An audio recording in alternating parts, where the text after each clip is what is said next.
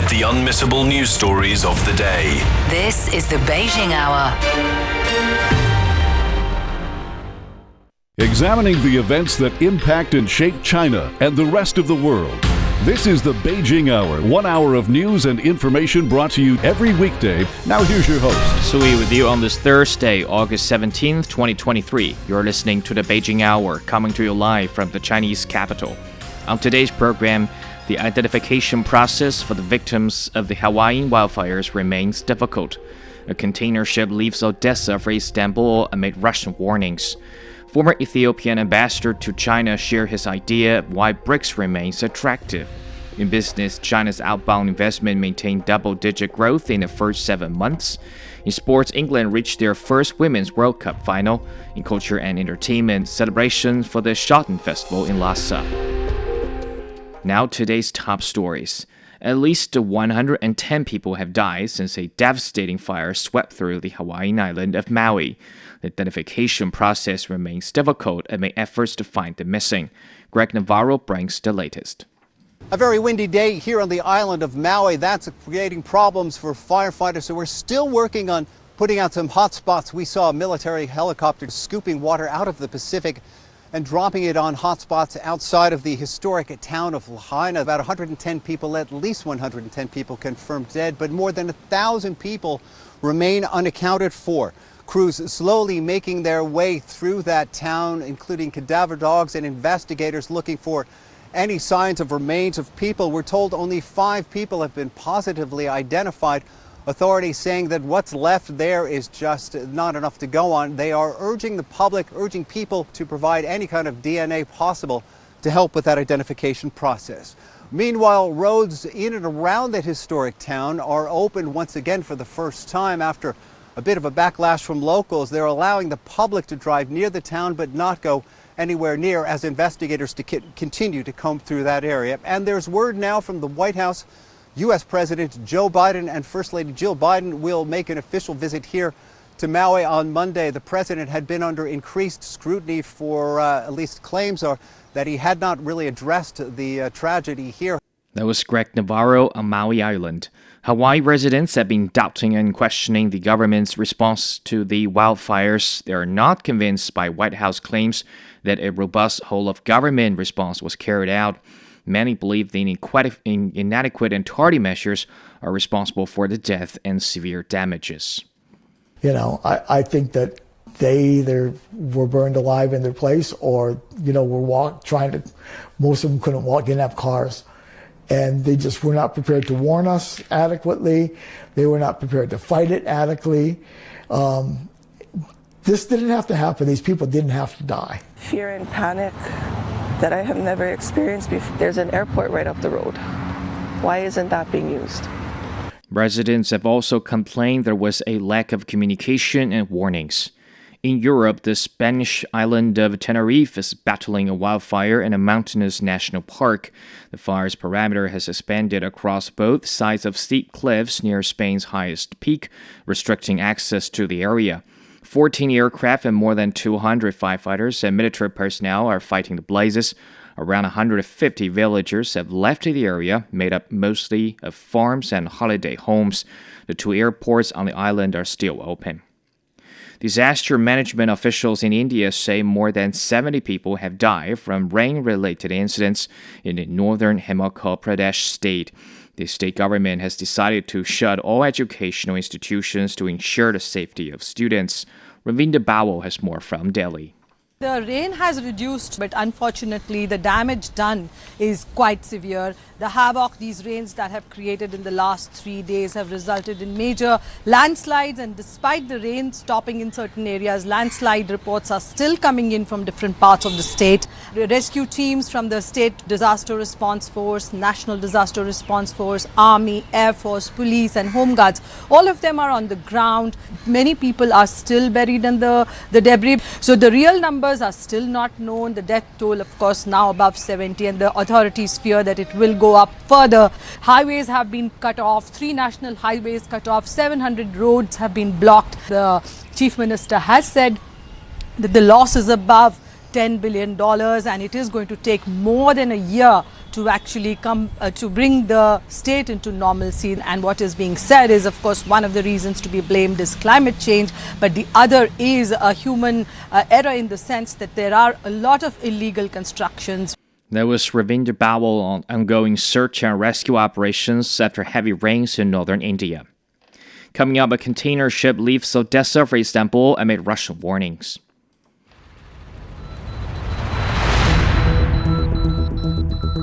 Three weeks ago, the Wuhan Earthquake Monitoring Center suffered a cyber attack from overseas hackers.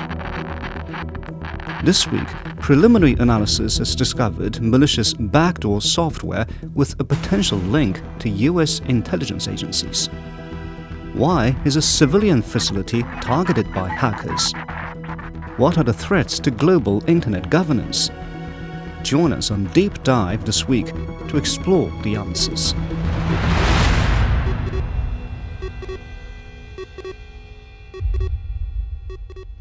It's 6 minutes past the hour.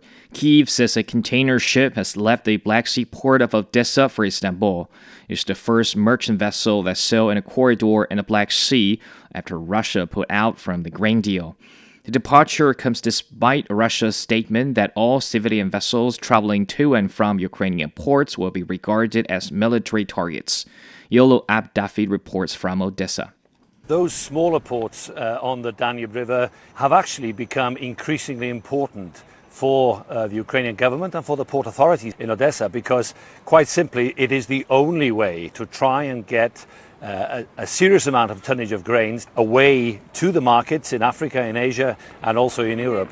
I think some good news from the Ukrainian point of view that this one container ship left Odessa port, the very first one to leave, in carrying containers, and that ship itself had been compounded here, basically been stuck here since. But the real danger for the Ukrainians is that these smaller ports and the storage facilities are being targeted. The other two options for the Ukrainians are either to take it by road and trucks, and by road or by rail. And there is a difficulty by rail as well because of the different gauge from Ukraine into Poland. They're still keeping the economy afloat in terms of the grain and by taking a certain amount of tonnage out, but nowhere near as when the Black Sea Grain Initiative was still operational, and nowhere near, of course, to what they were doing before February 2022. That was Yolo Abdafi reporting. Ukraine says it will not be able to fly US-built F-16 jets this year. An official says they hope the warplanes will join the air defense against Russian missiles and drones. Kyiv has been requesting the planes from Western countries. US President Joe Biden endorsed training programs for Ukrainian pilots on F-16s, but provided no timing for the supply. Over 60 people are feared dead after a boat carrying mostly Senegalese migrants capsized off the coast of Cape Verde. The boat left Senegal on July 10th with 101 passengers on board. 38 people have been rescued. Cape Verde Health Minister Philomena Concacavy says the incident reflects its time for actions to cope with migration issues, which have cost a lot of lives. It comes with a lot of pain, yes, but we know that migration issues are global issues which require international cooperation, a lot of discussion, and global strategy. Given what the world is going through right now with migratory issues, it means that we all the nations, have to sit down at the table and see what we can do so that we don't lose any more lives at sea, above all. The survivors were on the Cape Verde island of Sal, where Senegal is liaison with authorities for their repatriation. Local health officials say they are being hydrated and taken good care of, and are undergoing tests for malaria and COVID-19. Niger's military leader says insurgents have killed 17 of his soldiers in an ambush near the border with Burkina Faso. The defense ministry also claims that some 100 attackers are dead. It's the deadliest attack since the coup that ousted President Mohamed Bazoum. Meanwhile, defense ministers from West Africa's regional bloc ECOWAS are meeting in Ghana to discuss their options regarding the crisis in Niger. Daji Badamosi has more. They're expected to discuss everything from contribution of troops by member countries to the financing and logistics of the standby force. At their last summit in Abuja, ECOWAS leaders had said they hoped to resolve the political standoff in Niger diplomatically. But by pressing ahead with the activation of the standby force, they appear to be deploying the carrot and stick approach as they seek to reverse the coup in Niger. On paper, the standby brigade for West Africa of about, 1,700 troops from the 15 countries, different ratios of of contribution. That is supposed to be a brigade that is even on standby here in Abuja. Abuja is supposed to be the headquarters of that ECOWAS standby brigade. But to my own understanding, it is not as if physically the troops are there. And we have like 4 or 5 of the countries that are supposed to have contributed, like, Burkina Faso, Mali, Guinea, who are already having military, regimes in their countries. They are not likely to contribute. So the question to ask is that where is that brigade going to come from? The Nigerian military junta has said it's now open to dialogue with ECOWAS, but it is also consolidating its hold on power. Its leader, General Abdulrahman Tiani, has already appointed ministers, and on Tuesday, its military-appointed prime minister was in charge to meet with President Mahamat Idris Deby, in yet another sign that the new government is entrenching itself in Niamey. The junta has also said it has enough evidence to prosecute ousted and detained democratically elected President Mohamed Bazoum for what it calls high treason and undermining state security. ECOWAS has warned that it is not going to accept that. That was Deji Badamosi reporting. A Libyan factional commander whose seizure triggered the worst fighting in Tripoli for years has returned to his unit. The Special Deterrence Force captured Mahmoud Hamza of the 444 Brigade as he tried to travel from the Midiga airport in Tripoli. He was handed over to the Stabilization Support Apparatus faction, which released him. Violent clashes erupted in parts of Tripoli between the 444 Brigade and SDF following the arrest of the commander. The Interior Ministry announced that the conflict stopped when the warring factions agreed to a ceasefire under the efforts of Prime Minister Abdul Hamid Dbeibeh and elders of Tripoli. Dbeibeh says the returning of fighting is unacceptable. The Arab League has also voiced concerns over the clashes, saying the fighting reaffirmed the importance of unifying the state institutions swiftly and completing the transitional period via election soon. Libya has witnessed violence and insecurity since the fall of late leader Muammar Gaddafi in 2011. A journalist has emerged as a significant witness of the prosecution of former U.S. President Donald Trump in Georgia. The U.S. state has indicted Trump and 18 others over their efforts to overturn the 2020 presidential election results. Sean Callops visited the journalist in Atlanta. It's hard to remember just how chaotic things got after the 2020 general election. Donald Trump was clinging to power and tried just about everything to overturn the election. Everything that happened in Georgia after the election was a little crazy. At one point, I was watching the warehouse where they were keeping the ballots because I thought somebody would try to run in there and go do something. What is this? George Cheedy is a freelance reporter in Atlanta. While votes were being counted and recounted, Cheedy relied on his instincts, honed over 15 years as a political reporter in Atlanta, and followed every lead. While in the state capitol on December 14th, 2020, Cheedy saw a number of prominent Republicans slip quietly into room 216. Something's up. So I pulled my cell phone out and put it on Facebook Live, and I walk in and I say, hey, what's going on? So we're having a meeting. Oh, he's got a camera. Oh, he's got a camera. You have to leave. Wait a minute. You're the electors. Sure enough, Trump faithful, trying to usurp the legally selected men and women who would certify Georgia's election results. This group was ready to undo Biden's victory and hand the state over to Trump. Days ago, when a list of stunning indictments came down from Fulton County District Attorney Fani Willis, Cheedy found himself subpoenaed for the second time. Prosecutors wanted to hear exactly what he heard and saw.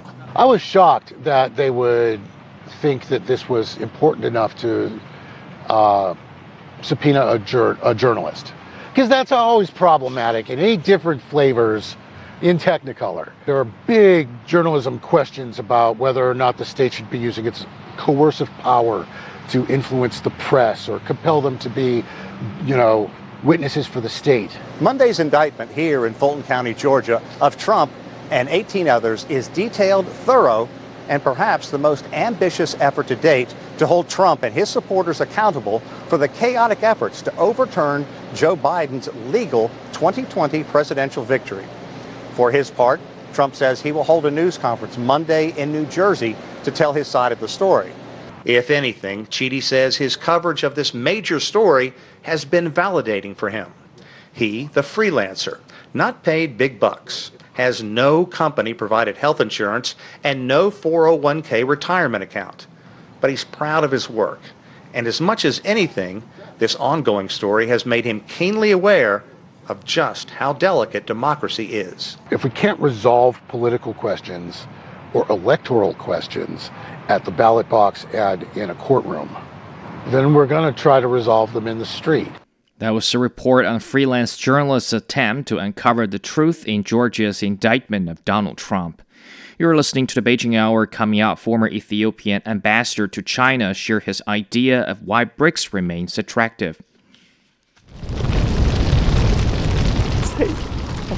Bomb went off. I have dozens of friends who are missing and possibly dead. The most devastating U.S. wildfires in a century continue to ravage Hawaii.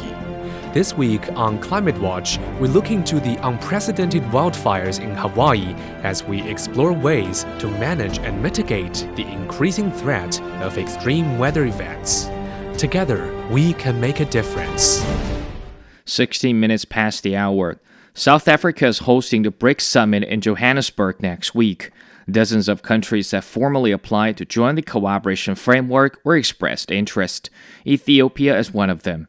Former Ethiopian ambassador to China, Teshomi Toga Chananka, shared his idea of why BRICS remains attractive. We just emerged from conflict. We are in the process of post-conflict recovery and the reconstruction program. Ethiopia would like to diverse its partnership with major countries like China, India, Russia, Brazil, and South Africa, who are members of the BRICS. Our interest in BRICS essentially is driven by economic factors, but it does not mean that we are also well aware that we have two members of the permanent Security Council members, Russia and China. Ethiopia with other African countries, as well as countries in global south, would like to see reform of United Nations, reform of the financial institutions. That was the former Ethiopian ambassador to China, Teshomi Tonga Chanaka, on Ethiopia's ambitions to join BRICS. A data center in central China is designed to bring BRICS countries closer together. Chinese satellites are already helping with weather monitoring and disaster relief. Sun Ye visited the center in Henan province to learn more. In China's National Satellite Meteorological Center, Xiandi showed us how Fengyun satellite data could help in reconstructing and analyzing the extent of extreme weather or disaster events anytime, anywhere. These data have become increasingly indispensable, not only for China. In April 2022, when the South African province of KwaZulu-Natal experienced one of the deadliest cyclones and heaviest rainfall in years, the Fengyun satellites were promptly alerted and set to monitor the situation simultaneously. Our on-duty staff monitor alerts from around the world. Once an alert is received, they immediately request satellite data for monitoring. For example, heavy rains can lead to flooding, so we remain vigilant for that. Our system is very fast. After satellite observation, it takes just 3 to 4 minutes for the information to reach the user. The South African government said such monitoring efforts have been hopeful. Last year, the same response process was activated over 20 times in Beijing for BRICS and African countries. As part of the International Charter on Space and Major Disasters, Xian said they always strive to share information as fast as possible, as it's a race against time. We could provide fast monitoring with updates every minute, providing precision up to 250 meters. A BRICS remote sensing satellite constellation is being formed, and ground stations from these 5 countries can receive and share data coming from satellites, including from China's Earth observation satellite, the Gaofen 06. And a data center for this BRICS constellation is being built in Hainan province. Officials say this will help with environmental protection, disaster reduction, and prevention, and coping with climate change. That was Sun Ye reporting. The Hong Kong-Zhuhai-Macau Bridge has seen the passage of the first shipment of fresh food delivered from the Chinese mainland to Hong Kong since a new policy took effect on July the 1st. The policy allows the transportation of all types of fresh fruit products originating from the mainland to Hong Kong via the bridge in a designated periods of time.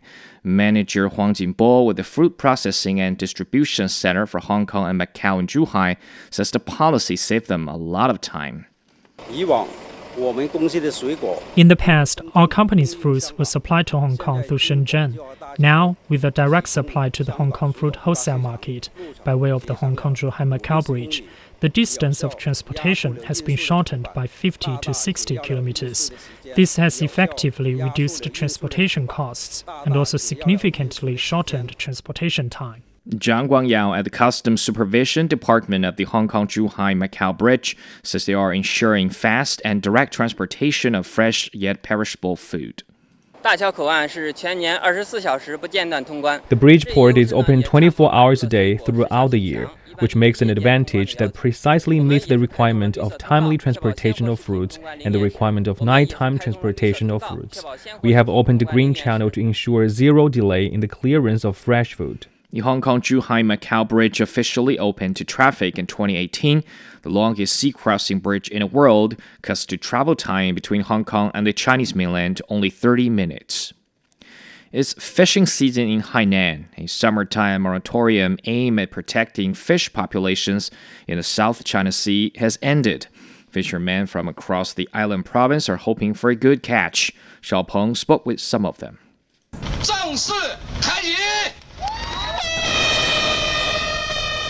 The fishery resources of the South China Sea have been replenished following the annual summer moratorium. Fishers load their vessels with ample supplies of ice and water, preparing fishing nets in advance. With preparations complete, they embark on their journey through the South China Sea, ready to reap the rewards.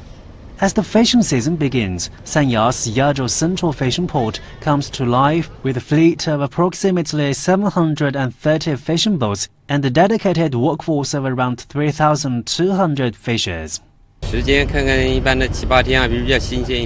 usually come back after 7 or 8 days. When a fish is fresh and easy to sell, we hope to have a safe trip and welcome a good harvest. At Tainan Port in Qionghai City, fishers are busy purchasing essential supplies such as water and other provisions for the upcoming expeditions. The Fisheries Department has also conducted safety inspections to make sure all necessary precautions are in place. This time, we will be gone for about a month. We hope to catch a lot of fish, making our lives more prosperous. A week ago, we together with ship inspection agencies, law enforcement teams, and other departments carried out pre-fishing safety inspections to ensure the safety of the fishing boats. Once the fishers return, it's hoped a rich variety of seafood will be available for residents and tourists, contributing to Hainan's culinary scene and the local economy. There was Xiao Peng on fishing in Hainan. A variety of humanoid and canine-inspired robots are attracting visitors at the annual World Robot Conference in Beijing. One of the highlights is the robots, which are capable to replicate the facial expressions pulled by visitors simultaneously. X-Robot CEO Li Boyang says they've been polishing the technology and it's becoming more mature. When we see one person doing a facial expression, all robots will do the same. This will help us build robotic substitutes of humans. Robots can provide service for us remotely while reflecting real facial expressions and voices of humans. Lee says the robots have a variety of uses in places where they interact with the public, such as science museums, tourist attractions, and hotel lobbies. Another highlight is the canine-shaped robots, which are even smarter than real ones. Among them is CyberDog 2, created by Xiaomi. Engineer Xiao Yuanxin says easier to train those robots than real dogs.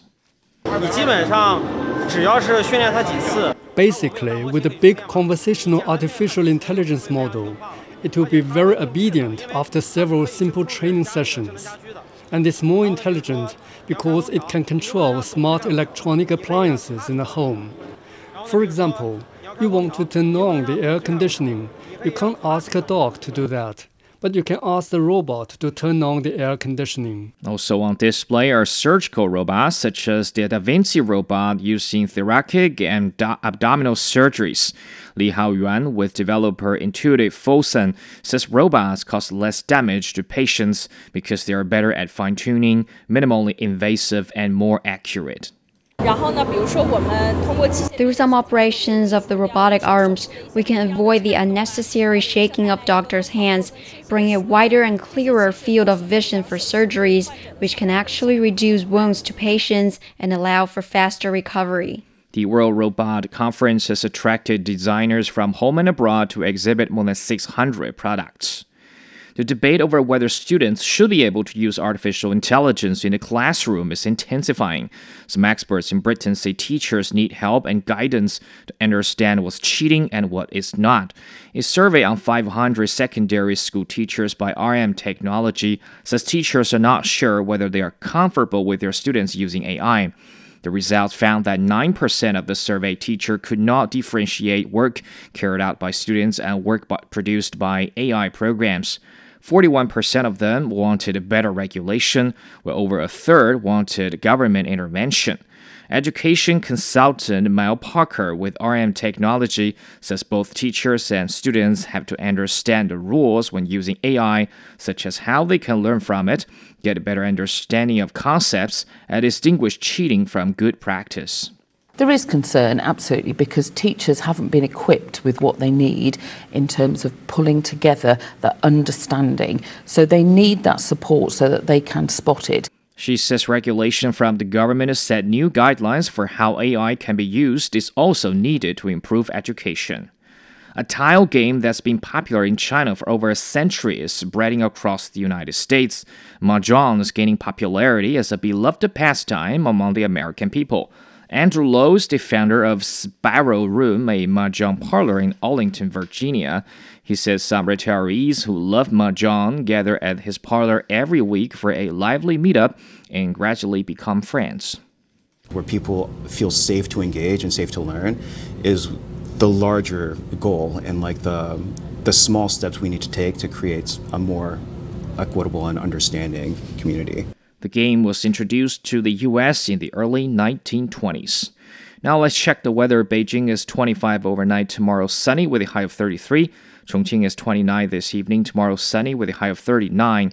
Lhasa is 12 overnight, tomorrow cloudy and 23.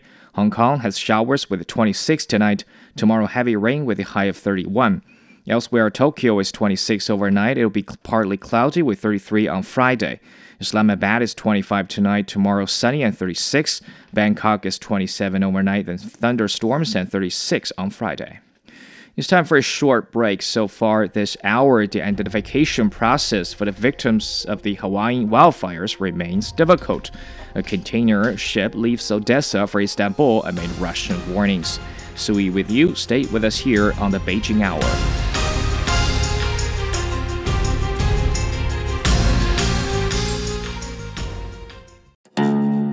Experience the musical classics of the East. Mingle with the masters of Chinese music.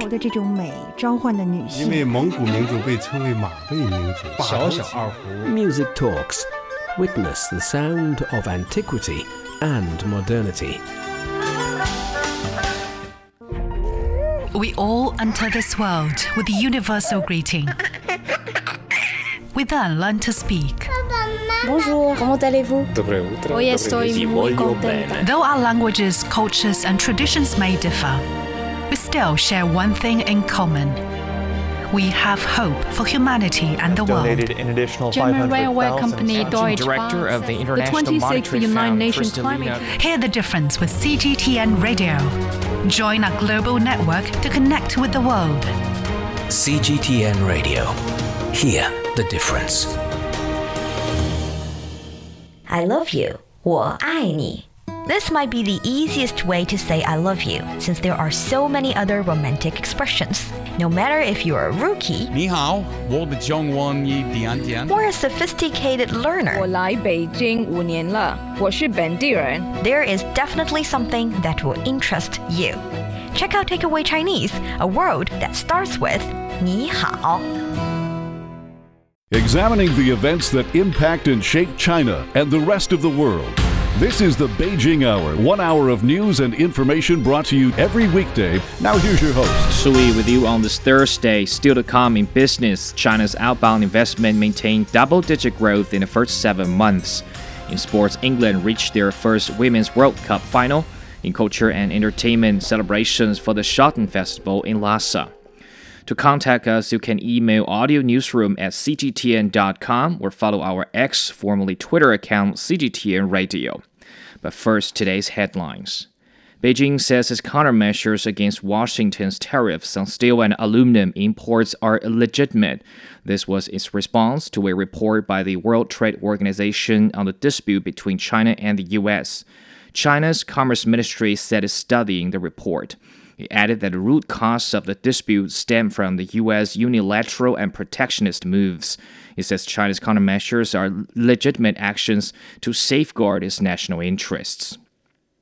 China has reiterated its firm opposition to any form of official interaction between the U.S. and the Taiwan region. The statement from the Chinese Consulate General in San Francisco comes in response to Taiwan politician Lai Ching-te's so-called transit trip in the United States. The Consulate General says resolving the Taiwan question and realizing China's complete reunification is the sheer aspiration of the entire Chinese nation, and Taiwan's separatist activities are the biggest threat to regional peace and stability. Official data shows China's overall volume of passenger trips by air rose 84% on a yearly basis to over 62 million last month. That's an increase of 5.3% compared to 2019. In terms of domestic flights, the country witnessed nearly 60 million passenger trips, up 75% year-on-year and 12% from pre-pandemic levels. International passenger flights are recovering too, with around 3 million passenger trips. Thanks to rising summer holiday demand, there's been a huge rise in flight bookings and an increase in the number of flights to popular destinations. The Federal Emergency Management Agency says the White House has approved a request from Hawaii Governor John Green for a full reimbursement for 30 days of emergency work related to wildfires. The fire scorching Maui has so far killed more than 100 people. Over 2,000 buildings have also been destroyed, causing an estimated $5.5 billion in damage. FEMA Administrator Dina Criswell says one of the things that really need help is lack of understanding whether the locals in Maui should apply for federal aid or not. And we want everybody in Hawaii to know that they should apply for federal assistance. And if they haven't, we'll have people that will be going out into the communities, that they're in the shelters, they'll be at the DRC. They should start that process and we can work with them to start their road to recovery. U.S. President Joe Biden and his wife Jill would travel to Hawaii next week to survey the devastation left by the deadly wildfires.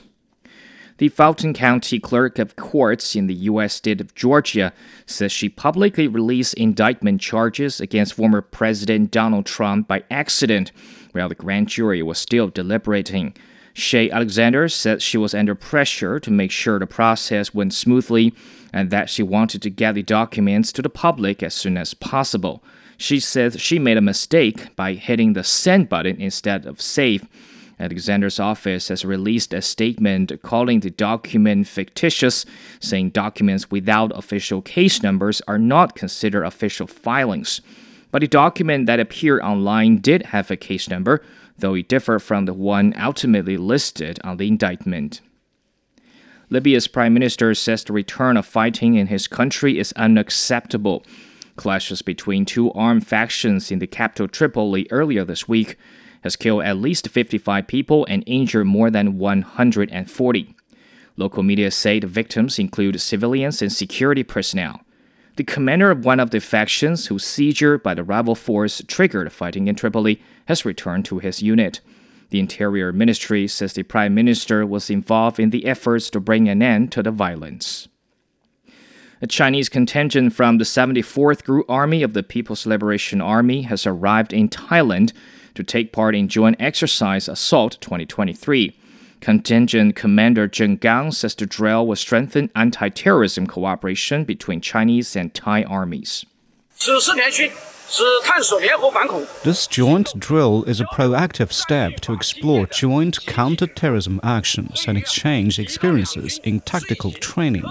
It holds significant importance in enhancing the capabilities of both armies in executing special operations tasks and furthering pragmatic cooperation in training. The Chinese soldiers study the experiences gained from previous joint training exercises and organize specialized course training before their arrival. Russia says its lunar spacecraft has entered the moon's orbit. Luna 25 will circle the moon for around 5 days before changing course for a soft landing on the South Pole next week. Russia is aiming to become the first country to land in that region in search for frozen water on the moon. An Indian craft is also scheduled to touch down on the South Pole later this month. This is Sui in the Chinese capital. Coming up in business, China's outbound investment maintains double-digit growth in the first 7 months. The Beijing Hour. The Beijing Hour. The Beijing Hour brings you an hour of comprehensive news and information from both China and the rest of the world. A mix of news, sports and entertainment. In-depth analysis of the day's big stories, as well as the most comprehensive business of the day. The Beijing Hour. The Beijing Hour. Your very own window to China and the rest of the world. 37 minutes past the hour. Stock markets on the Chinese mainland finished higher on Thursday. Timothy Pope has more. The Chinese mainland markets really struggled to make much headway at all throughout the morning session, but it did close 0.4% higher, its first gain in a week. The Shenzhen Component Index added 0.6%. Tech and consumer shares definitely leading the markets higher. We saw investors buying the dip on chip makers, which have been falling pretty steadily this week. Gigadevice Semiconductor rose more than 1%. Concern over property market risks did continue to weigh on real estate and financial shares, though. The asset management company Zhongzhe Enterprise Group, which is reported to have more than 1 trillion yuan in assets under management, said it's facing a liquidity crisis and will need to restructure its debt. Zhongzhe controls Zhonghong International Trust, which has missed payments on real estate investment trust products in the last few weeks, leading to some fears of contagion in the market. China Life Insurance fell by about 2%, while other financial majors were declining too, and property stocks were broadly lower as well. That was market analyst Timothy Pope in Shanghai. In Hong Kong, the Hang Seng Index closed flat. In Japan, the Nikkei was down over 0.4%. The 7th China South Asia Expo is underway in Kunming, Yunnan Province. Over 30,000 exhibitors and representatives from 85 countries and regions are attending the event. Yang Jinghao spoke with several foreign exhibitors at the expo. I'm here just in the exhibition area. Actually, I was also here last year to cover the expo, but I have to say the atmosphere is quite different. This year, as we can see, this place is just bustling with visitors and exhibitors. And I'm here at the South Asia Pavilion. This pavilion just showcases diverse products from South Asian countries. And let's check out what kind of special things are offered here. This one is from Sri Lanka. Hello, gentlemen. Could you tell us what have you brought to this expo this year? I came to promote the Ceylon tea, and and after the pandemic, I think it was great to visit the People's Republic of China. We have been visiting before the pandemic many times, but it was our pleasure, and we were very excited to visit your country. We know that actually Yunnan province is also famous for tea, right? And Sri Lanka also have many special tea products. What are the difference? Like Ceylon tea, they call it the red tea, and Yunnan province also have the black tea. So it's two different tastes, but vice versa, they like each other.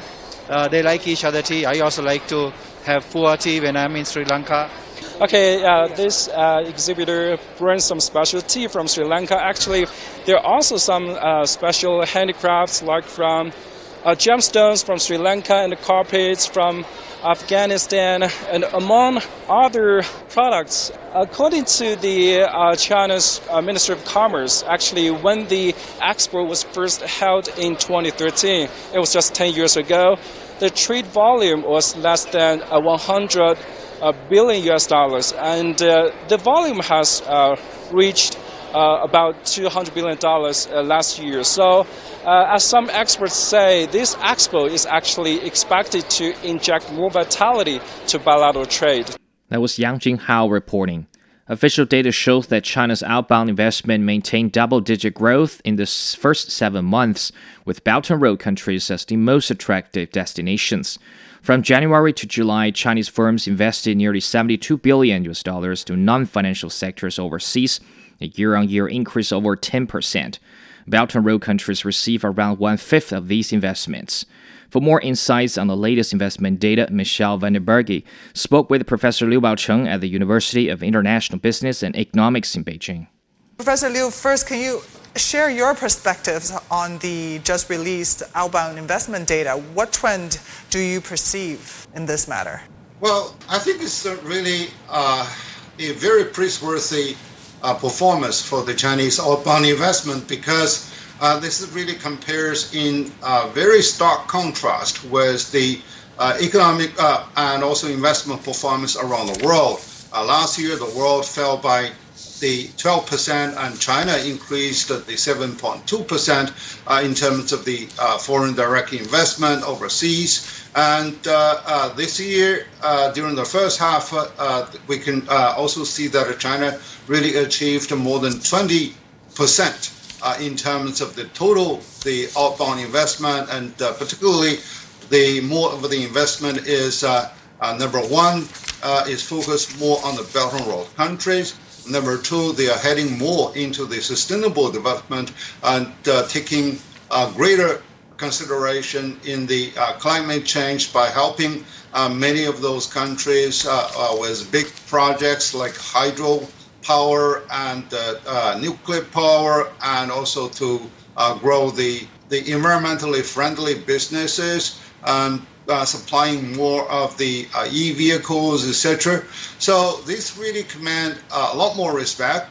And so the what really we want to see is that we can really strengthen more of the cooperation with more of the neighboring countries, and hopefully the global environment can also be improved, because we do see the challenges from many of those the developed world, that they have tightened their investment security, and therefore the merger and acquisition, which used to be the mainstay of foreign direct investment, is really on a decline.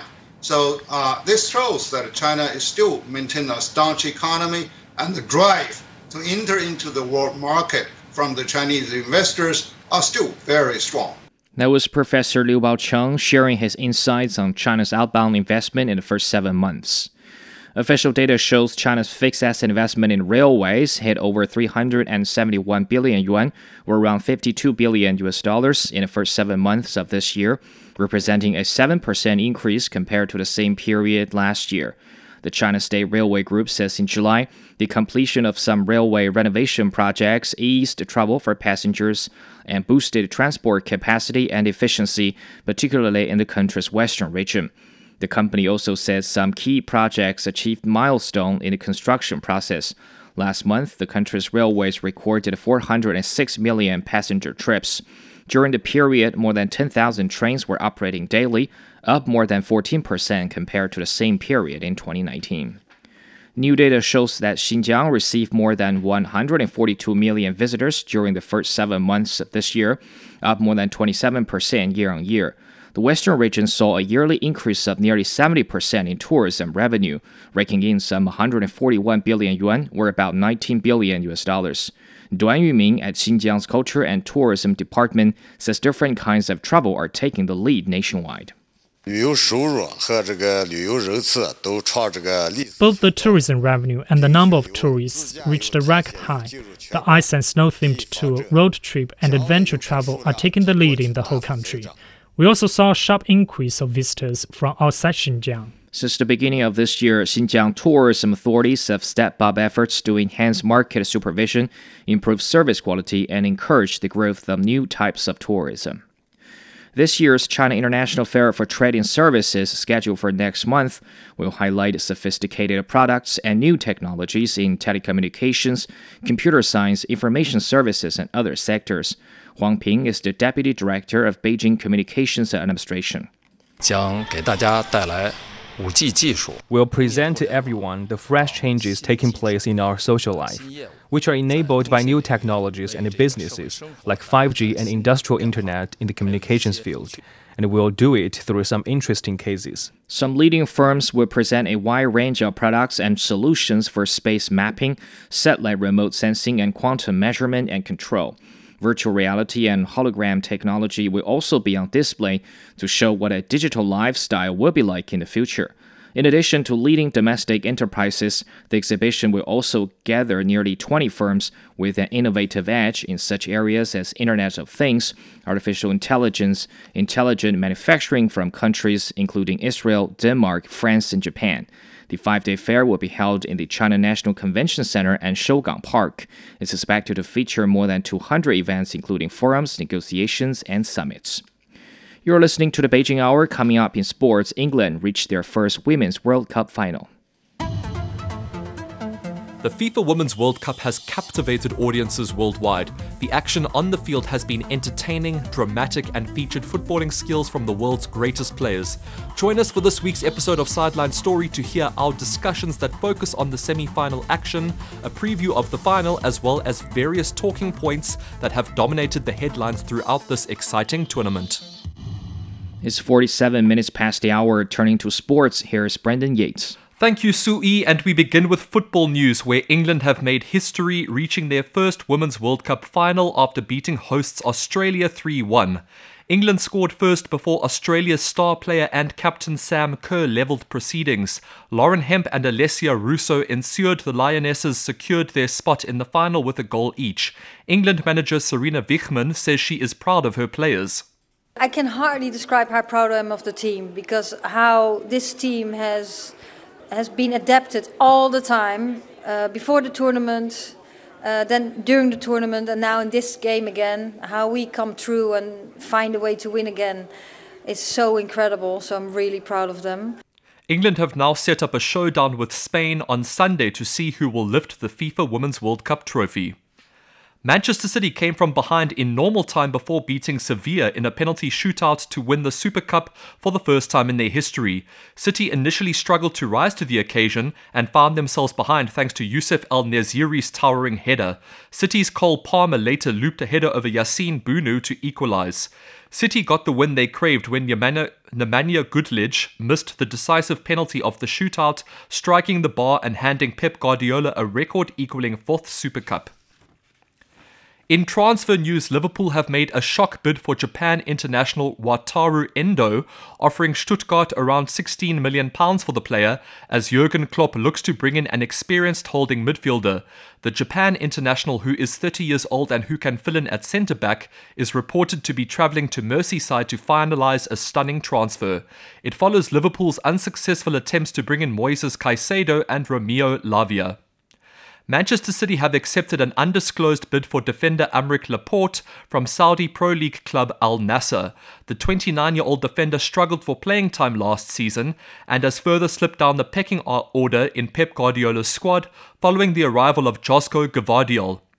Laporte joined City from Athletic Bilbao in 2018 and became a key member of the side, part of all 5 Premier League title-winning seasons under Pep Guardiola.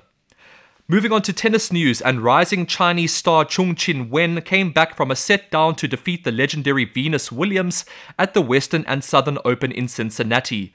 The 20-year-old lost the first set 6-1 but rallied back to win the last two sets 6-2, 6-1. She will next face world number 1 and reigning French Open and US Open champion Iga Swiatek for a place in the quarterfinals. Novak Djokovic enjoyed a stress-free return to the US competition following a 2-year absence after second-round opponent Alejandro Davidovich Fokina was forced to retire in Cincinnati. Djokovic has not competed in the United States since the 2021 US Open and was subsequently denied entry into the country because he is not vaccinated against COVID-19.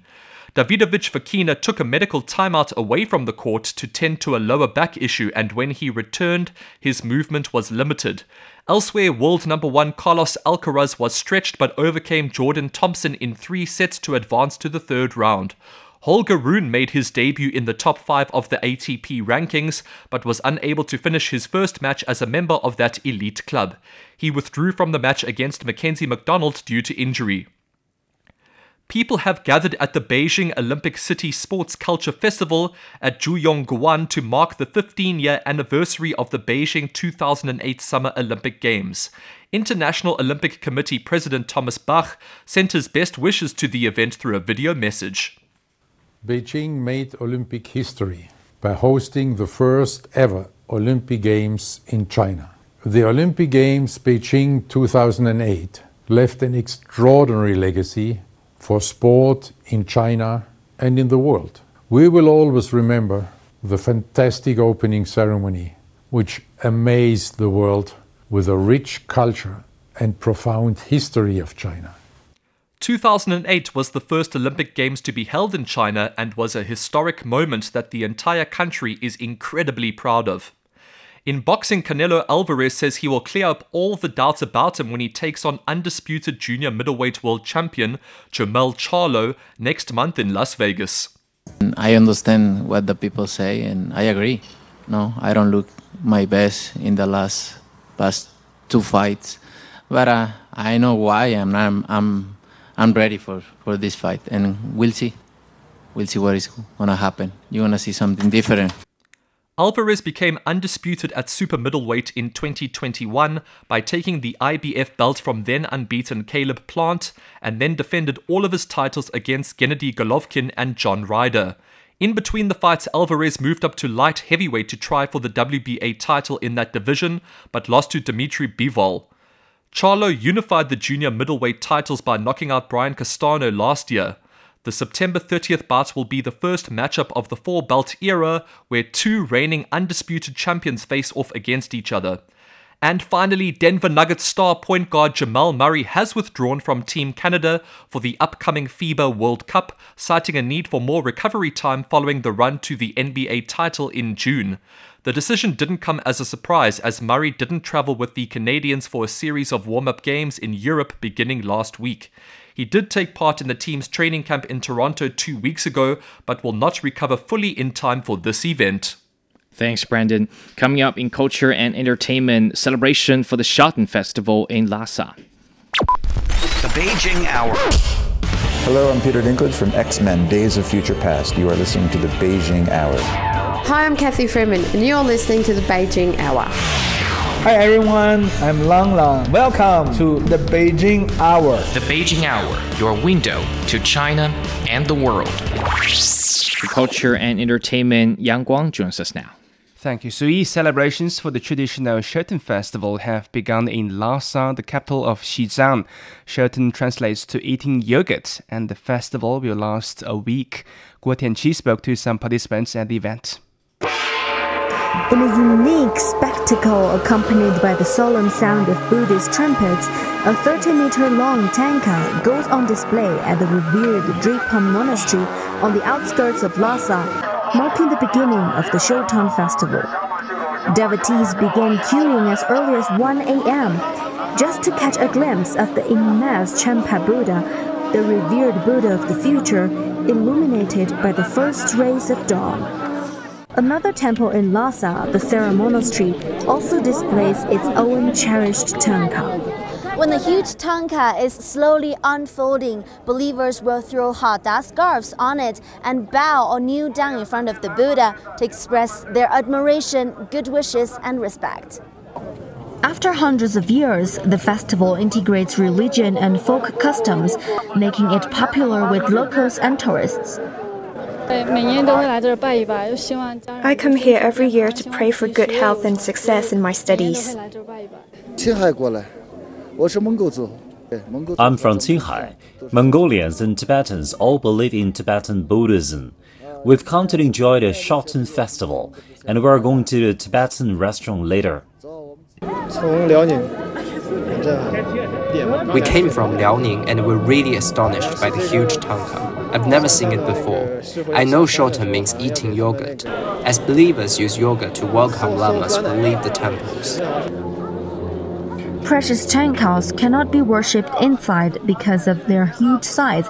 Instead, they're put on display during special occasions, which also allows the sun to help prevent moisture from developing. The Shoten Festival is a 7-day carnival, starting from the 30th day of the 6th month of the Tibetan calendar. It involved traditional horse racing, Tibetan opera performances, and other cultural activities. That was Guo Tianqi on the Shoten Festival in Lhasa. The movie Barbie is making history yet again. The fantasy comedy has crossed the $537 million at the North American box office, overtaking 2008 superhero epic The Dark Knight as the highest-grossing domestic release in Warner Bros. History. Please call me Mother. No, thank you. And the box office records aren't expected to stop anytime soon. In the coming days, Barbie is projected to surpass animation The Super Mario Bros. Movie as the biggest domestic release this year. It's been a wild run for Barbie, which has remained the #1 movie for 4 consecutive weekends in North America. The first sci-fi cultural event dedicated to Chinese science fiction writer Liu Cixin has opened in his hometown, Yangquan, Shanxi Province. The Liu Cixin Hometown Sci-Fi Cultural Event Week aims to build a platform for exchanges and learning for science fiction enthusiasts for further meet the spiritual and the cultural needs of the people. Gathering science fiction literature and art together, the event includes a series of activities such as an exhibition of outstanding works from the art contest, film screenings, and an exhibition of science fiction books. Liu Cixin is a Hugo Award winner and author of best-selling books The Three-Body Problem and The Wandering Earth. His hometown Yangquan plans to create a science fiction city. And finally, the 11th China Southeast Asia and the China South Asia Arts Week is underway at the Yunnan Museum of Literature and Art. Themed Building the Belt and Road Together, Meeting in Colorful Yunnan, it provides a platform to promote exchanges and cooperation between China and the countries of South Asia and Southeast Asia. Thank you very much, Yang Guang. Now let's have a quick check on the weather again. Beijing is 25 overnight, tomorrow sunny with a high of 33. Chongqing is 29. This evening, tomorrow sunny with a high of 39. Lhasa is 12 overnight, tomorrow cloudy and 23. Hong Kong has showers with 26 tonight. Tomorrow heavy rain with a high of 31. Elsewhere, Tokyo is 26 overnight. It'll be partly cloudy with 33 on Friday. Islamabad is 25 tonight. Tomorrow sunny and 36. Bangkok is 27 overnight, then thunderstorms and 36 on Friday. In Africa, Nairobi is mostly cloudy with a high of 23. And that's it for this edition of the Beijing Hour, making news today. The identification process for the victims of the Hawaiian wildfires remains difficult. A container ship leaves Odessa for Istanbul amid Russian warnings. On behalf of the staff, this is Su Yi in the Chinese capital, hoping you will join us for the next edition of the Beijing Hour and open a window to the world together.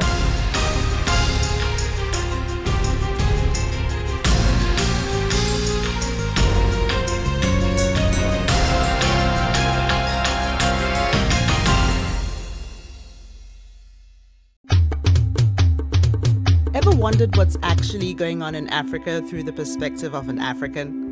How are things really going between China and Africa? What's the narrative of this relationship? Well, get a perspective with China-Africa Talk. Hear from African diplomats, entrepreneurs, academics, Chinese natives, and more. Get on our wavelength every week to find out what's real with China Africa Talk. Find us on Apple Podcast, Spotify, Google Podcast, and more. We'll see you there. A million, a billion, or maybe a gazillion years ago, a giant split open an egg. Then came the lady giant, who made people, and Mr. Curious, the botanist, Mr. Handyman, the Baron on the tree. This is our new season of Chinese folktales, and we will explore the ancient, mystical world together. Available on Apple Podcasts, Spotify, Google Podcasts, Stitcher, or wherever you listen.